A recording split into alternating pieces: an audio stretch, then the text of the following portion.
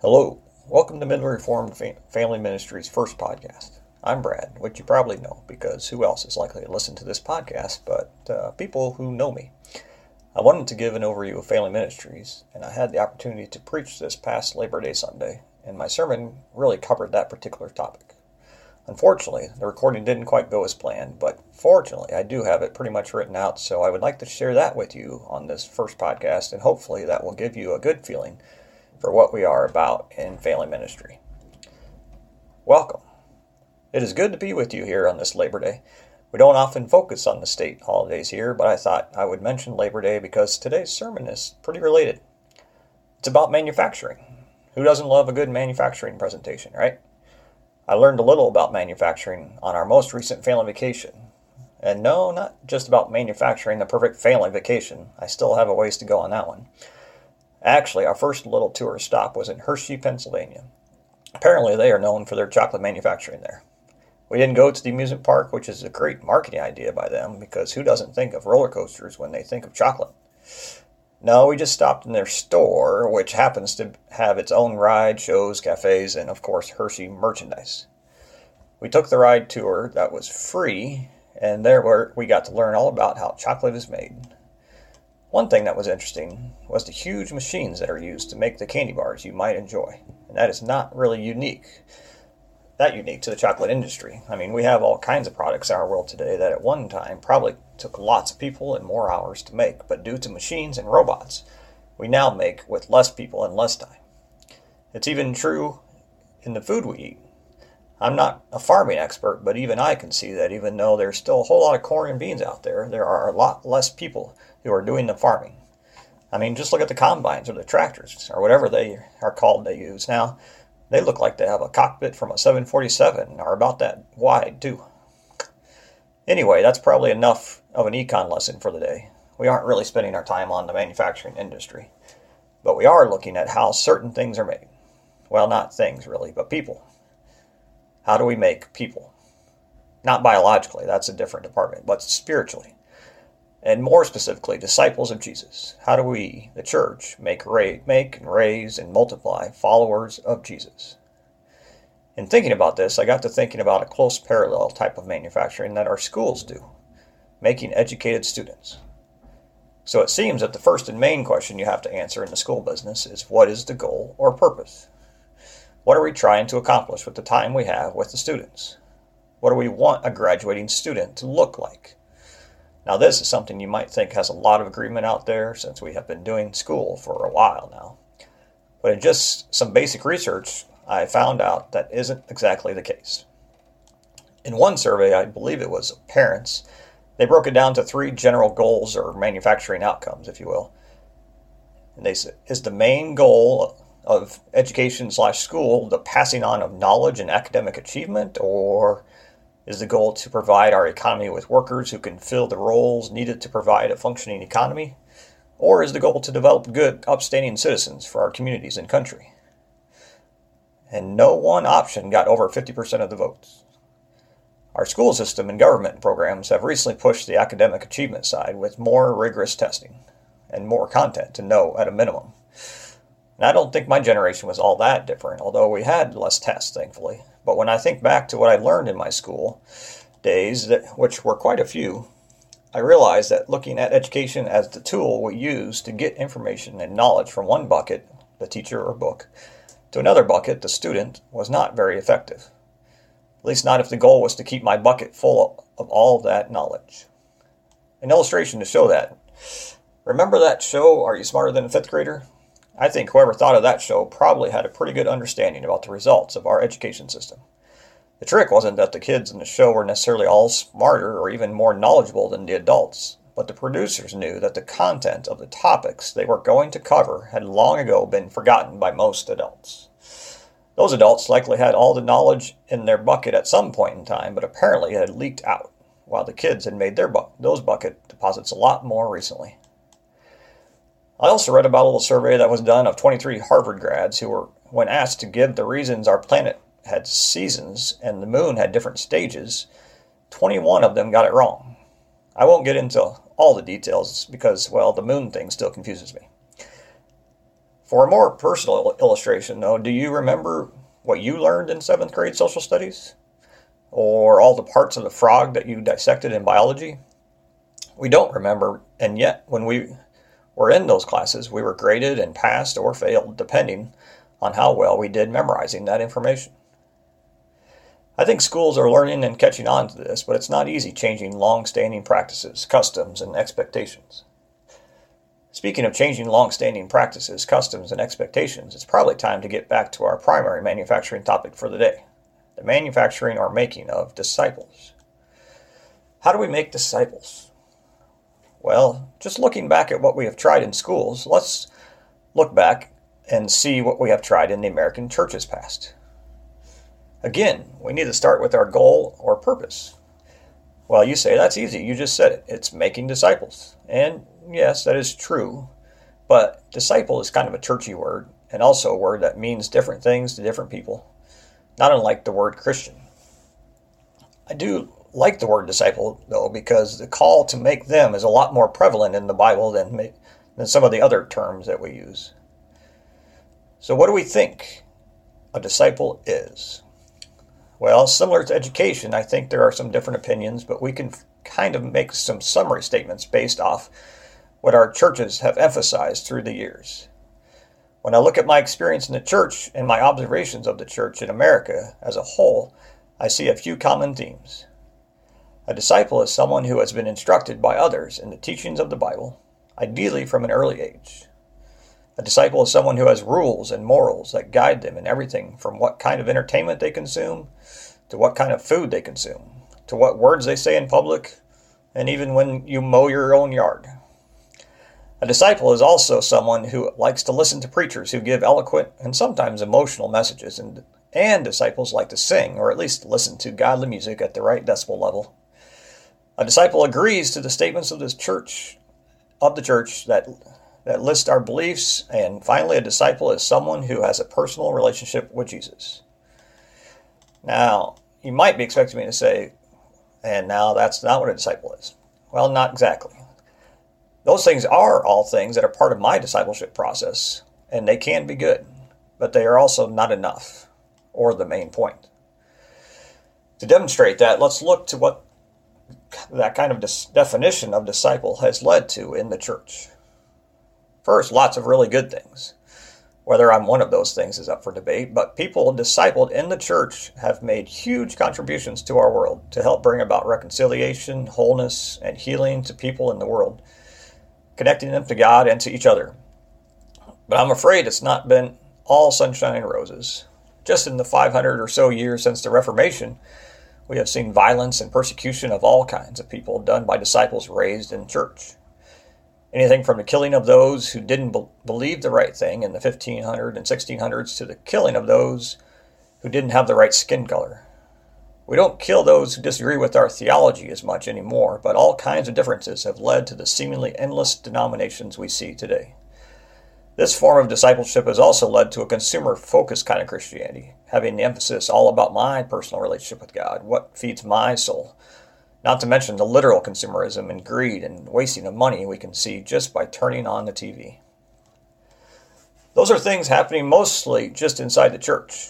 In the larger culture, we see some rejection or indifference to Christianity by young people. We see more distrust of the church and religious leaders, and we see more division in general among different groups of people. Okay, enough bad news. You get the idea. Our way of making disciples in the past has led to lots of good and not so good. What if we tried another way? Made adjustments to our manufacturing plan? Shifted our focus? I went to a conference in Iowa last year with a bunch of Methodists, and it had a lot to do with this topic. One of the keynote speakers was Brian McLaren, who I think I had read a couple of his books before then and enjoyed them, so I was looking forward to what he would share with us. What he shared, he has also explained in a couple other chapters that I've read recently in some other books. So I'm going to borrow some ideas from him because I think he has some important things to offer the church as a former pastor and now a church member and speaker and author. He contends the church is in need of a shift in focus due to some of what we've learned about this morning. One key factor is how he would describe the way we have been doing church and attempting to produce Christians. He would call it based on a system of belief. Beliefs are not wrong or bad, but the focus has been to get everyone to agree on certain things and then use those agreements to decide who is on the inside and who is on the outside. But what this has mostly led to is churches full of believers who are trying to know the right things in order to pass a test, so to speak.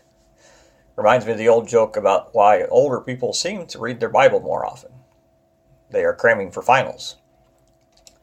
What happens, though, when our primary focus isn't on a system of beliefs, but instead on a way of life? For instance, the way of Jesus. Excuse me. It really is kind of illustrated in the difference between the words believer and disciple. I know we mentioned that definitions are hard to agree on, but I think we can kind of see the difference when you describe someone on any particular topic as a believer or a disciple. They aren't mutually exclusive, but there is a definite shift in focus. Expanding from belief in someone or something to disciple of can be a big shift. You might even say it's a foundational shift. We see that from the scripture reading about building our house on a rock versus on the sand. For much of my life, and I would venture to say in much of the American church's life, we have tried to continually build a solid foundation of beliefs to build our house on. I remember a little while back, around my time in college, I was striving hard to have the perfect foundation of beliefs. If I could just get all the foundation blocks in the right places with the right proof, then my faith would be secure and I could get rid of those pesky doubts. I read books, I bought books, I didn't read. I went to lots of Christian ministry groups, but there will always be a new ocean wave of life, if you will, pounding away at my structure or foundation of beliefs, and the sand kept shifting. I see now that a huge factor was that my focus was way more on being a believer than it was in being a disciple. McLaren had a time of major transition for him, too. He came to understand that his faith was based on a system of beliefs that included an ethic of love. He then found himself at times violating, or setting aside at least, his ethic of love in order to uphold his system of beliefs. So he shifted his foundation of his Christian faith from a system of beliefs to understanding it as a way of life. And what kind of life, or should we say, whose kind of life should we be emulating? This is when that Sunday school always correct answer comes in handy. Jesus.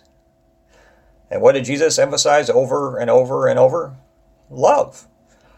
And what did he do in order to live out that kind of love? He broke a bunch of rules. Sabbath rules, who you should hang out with rules, who you should touch or even be near rules, including loving the people who supposedly weren't worth the love.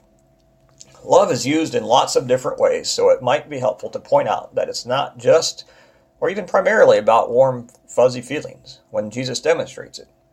It usually has more to do with having mercy, compassion, bringing peace and reconciliation, kindness, community. If only there was like a chapter or something that described love well. Oh yeah, 1 Corinthians 13. You might have heard that chapter before in a wedding. It's actually more than just a wedding chapter, though. And who wrote that again? Paul, the guy who was Saul, and pretty much made it his life's work to make sure everyone kept the right system of beliefs until one day he met Jesus. Now he is writing things like his letter to the Corinthians, and to the Galatians he also wrote, "Neither circumcision nor uncircumcision matters at all. The only thing that matters is faith expressing itself in love." Okay, let's get back to see how this connects to manufacturing again.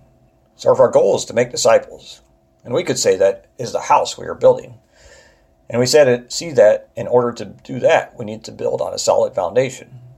In the past, and in my past, we have tried to build on a foundation of a belief system. Not that beliefs are wrong or bad, but maybe not the point or foundation. Now we are looking at making our foundation be Jesus and imitating him, who seems to be pretty much all about love. But here's the trick. How do we make sure we aren't just changing out one system of beliefs for another system of beliefs that's just about love? McLaren has a metaphor that helps us picture this idea. What if we looked at churches as studios of love or schools of love where they use a curriculum of love? He talked about this at the conference and wondered what we would think about an art or music or dance studio that rarely actually performed or produced any art, music, or dance. They talked about it a lot and they studied it a lot, but there was very little performance. we wouldn't think they were a very good studio or school. If you think about it, we don't look at a musician and determine if we think they are good or great by giving them a test on, well, whatever it is that music people learn. But instead, we just listen to them play and we decide. I'm reminded of a sermon Mike preached, I think it was in the first Sunday of the year, about how we determine if someone is growing in their faith. And it came down to, are they being more loving? So what does this mean for family ministries here? It speaks straight to what our foundation is, of course, and that is we are striving to be a place that raises up children that love in the way of Jesus. McLaren breaks this idea of a curriculum of love into 4 categories, or areas, but the order can be kind of fluid. The first category, or class 101, if you will, is learning to love your neighbor. Let's look at 1 John 4 for some reasons. Verse 7 and 8 say, "Dear friends, let us continue to love one another, for love comes from God. Anyone who loves is a child of God and knows God. But anyone who does not love does not know God, for God is love." And then later, starting in verse 20, if someone says, "I love God," but hates a fellow believer, that person is a liar. For if we don't love people we can see, how can we love God whom we cannot see? And he has given us this command: those who love God must also love their fellow believers. The other classes in the curriculum of love, so to speak, are love of self, not some kind of arrogant pride, but an understanding of being a beloved child of God. Third is love of creation, and fourth is love of God. Now you might balk at that being listed fourth, but I would challenge you to think about how it is even possible to really say you love God without the other 3. So I guess you could say I'm giving you the thesis or purpose of what family ministries should be if we are following in the way of Jesus. If someone asks you, so what do they teach in those programs downstairs? I would be very happy if your answer was, and hopefully accurately so, oh, it's a school of love. They learn how to love by following Jesus.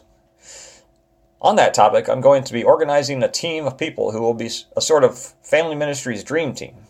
Not in the sense like in basketball, where only the best players are invited, but dream in the sense that we will study, explore, and dream together the best path forward to make our family ministries a school of love. So I might be contacting you, or if you feel like that's a good fit for you, please reach out to me. On another note of recruitment, or for lack of a better word, but maybe I should say opportunity, I'm in the process of developing kind of a new NOT program called Faith Family. The idea is to just try and help facilitate opportunities for you to live out the vows we make during baptism of children, where we promise to help raise up these little disciples. You might think that is teaching a class or being a youth leader, and it is.